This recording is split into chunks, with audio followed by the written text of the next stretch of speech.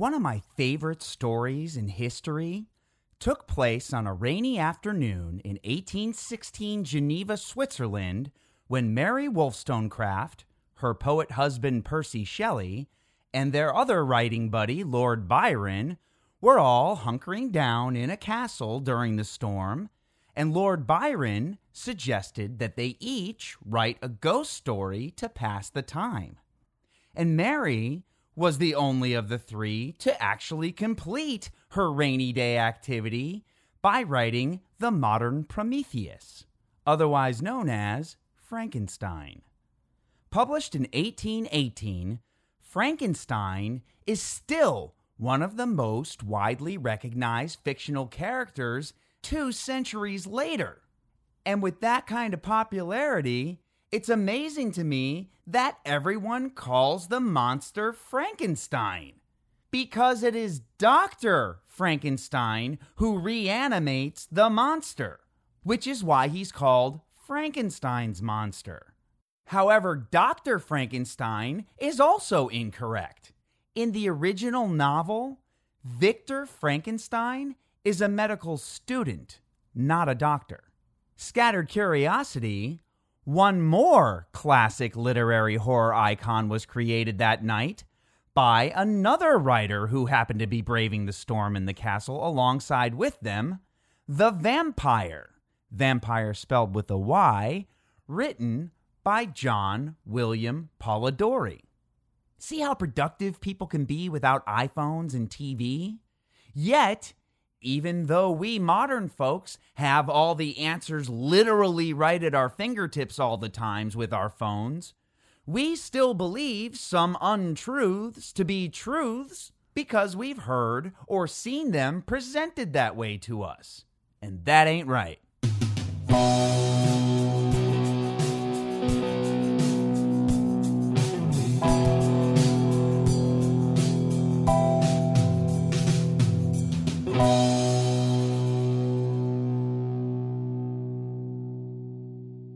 As kids, we all grew up believing that if you touch a baby bird with your human hands, the mother will reject it.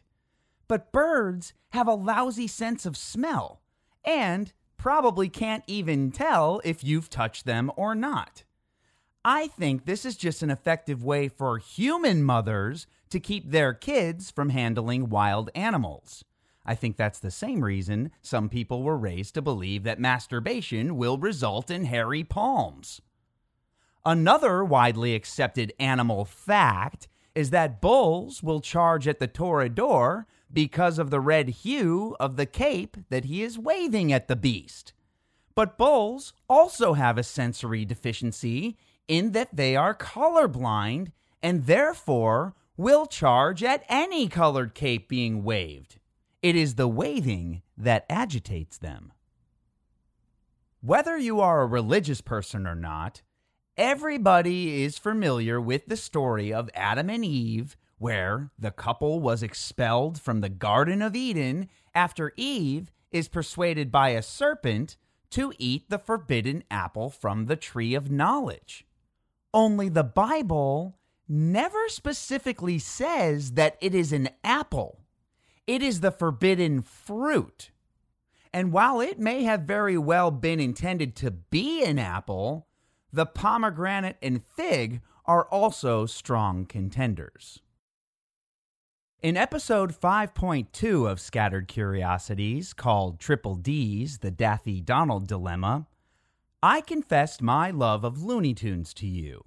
But I neglected to mention one of the coolest aspects of those cartoons that has had long-lasting effects on my growing into who I am. And that is the music. Not only were the orchestrations that underscored individual episodes masterpieces in their own right, I owe much of my basic knowledge of classical music and opera to Bugs Bunny, Elmer Fudd, and Tom and Jerry. Some of the more famous ones are Strauss's Blue Danube, Chopin's Minute Waltz in D-flat, Rossini's Barber of Seville Overture and the William Tell Overture, Beethoven's Seventh, Franz Liszt's Hungarian Rhapsody No. 2, and Wagner's Flying Dutchman Overture, Pilgrim Chorus, and Ride of the Valkyries. And if you are a Looney Tunes fan, you might know that song better as Killed a Wabbit, which was used in the 1957 Looney Tunes short, What's Opera, Doc?, starring Elmer Fudd wearing an iconic Viking warrior helmet. You know, the one with the horn sticking out of the sides. And his co-star is Bugs Bunny, who at one point in the short plays Brunhilde. Only Vikings did not wear helmets with horns. And Looney Tunes is not responsible for starting this trend, but rather a production of Wagner's Der Ring des Nibelungen in 1876, when a German painter and costume designer for the production, Karl Emil Doppler, unwittingly created the stereotype that is still in vogue to this very day. Scattered curiosity, What's Opera, Doc? Was the first animated short film to be chosen for preservation in the National Film Registry. Another costume misconception is that ninjas always wear all black. Well, yeah, in comic books, TV, movies, and Halloween, but the original ninjas would never have dressed this way because they wanted to blend in with everybody else. That is how you truly become invisible, by blending in with a crowd. Though I will concede that wearing all black does cloak you somewhat at night, you still have to get from point A to point B. Have you ever heard this one? That we only use like 10 to 15% of our brains?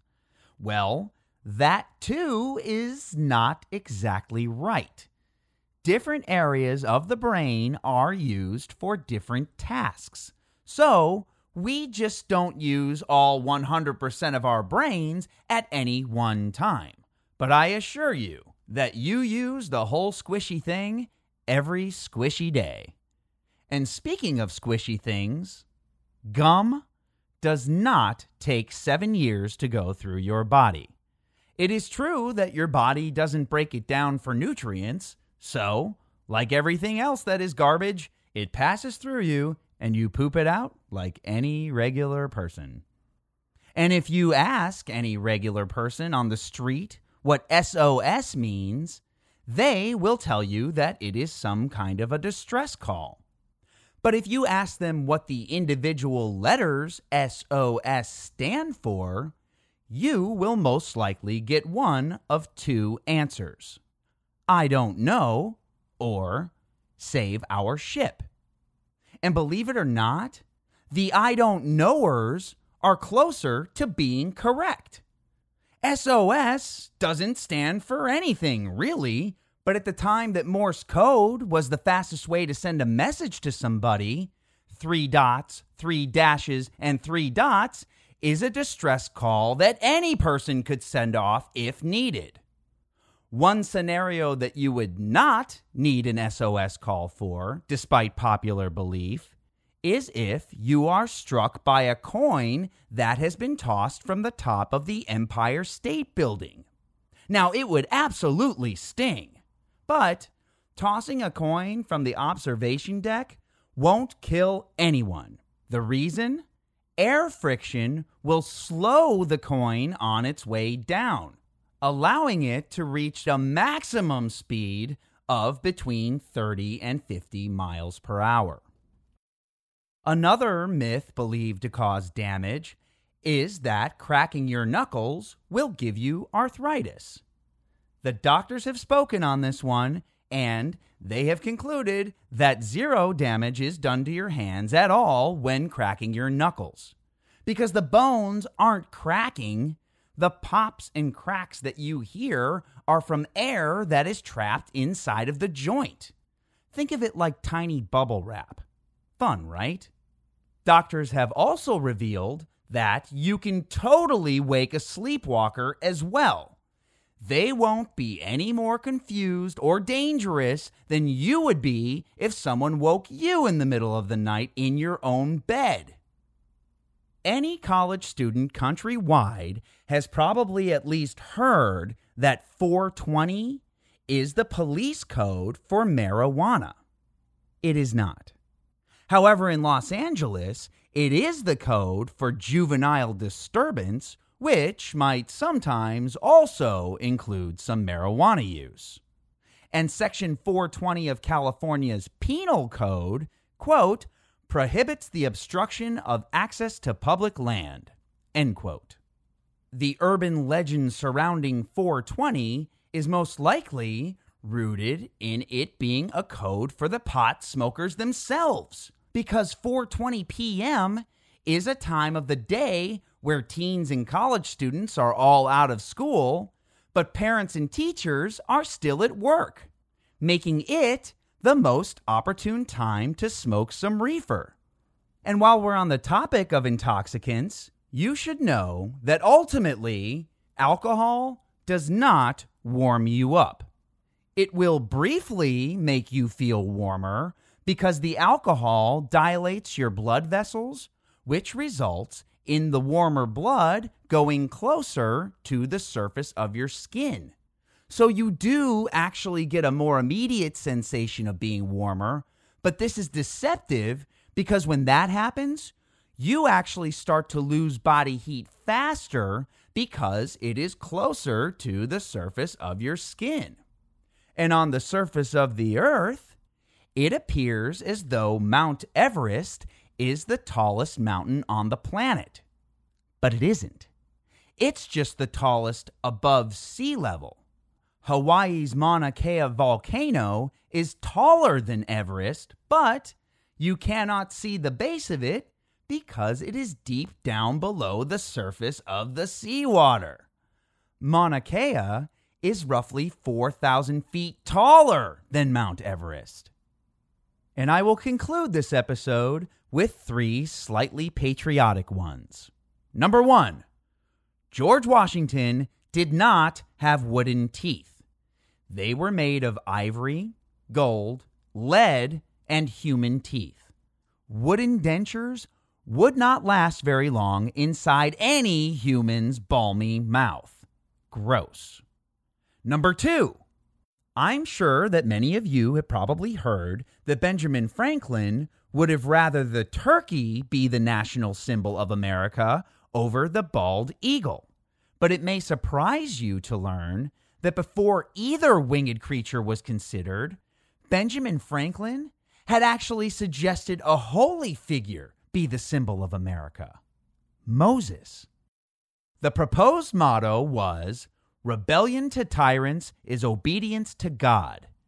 And the symbol that he envisioned was, quote, Moses standing on the shore, extending his hand over the sea, thereby causing the same to overwhelm Pharaoh, who is sitting in an open chariot, a crown on his head and a sword in his hand, raised from a pillar of fire in the clouds, reaching to Moses to express that he acts by command of the deity, end quote. And the third one, I really want everybody to hear and remember, and that is, nowhere in the United States Constitution does it talk about political parties. There can be 2, 3, 5, none, whatever. There are no rules on this at all. The parties are just that, a party. And you can't get into a party without an invitation, which is exactly why both the Democratic and Republican parties will work together to keep third parties and their candidates out of the running. Because, as we learned from episode 3.1 of Scattered Curiosities, Emperors, Robber Barons, Cowboys, and Indians Part 2, when Theodore Roosevelt ran as a progressive third-party candidate with his Bull Moose Party against his old Republican buddy William Howard Taft and Democrat Woodrow Wilson in 1912, he actually split the Republican vote with Taft, which all but handed the presidency to the underdog Woodrow Wilson. Remember, Roosevelt was originally a Republican. Please vote in your local elections, and don't just vote for the name that you've heard of before. Spend 15 of the minutes that you're already on your cell phone to learn a little about the policies of the candidates and choose the one that stands for what you do. National policies start at the local level, and that is how you can make your neighborhood, your country, and your world the place that you want it to be.